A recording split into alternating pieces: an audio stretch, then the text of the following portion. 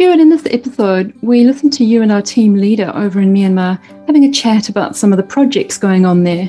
Yeah, I interviewed our team leader who was at one of our projects, and this is a really cool one where the villagers decided to become self-sufficient even in the middle of a war zone. There they're growing pigs and chickens and vegetables and organic papaya and whatever else they need to become totally self-sufficient. And in many ways, that project is also helping the internally displaced people who are coming to their community. Thank you for listening to the Circuit Conversations podcast. You can find all the shows and subscribe and leave a review on our new YouTube channel, Spotify and iTunes.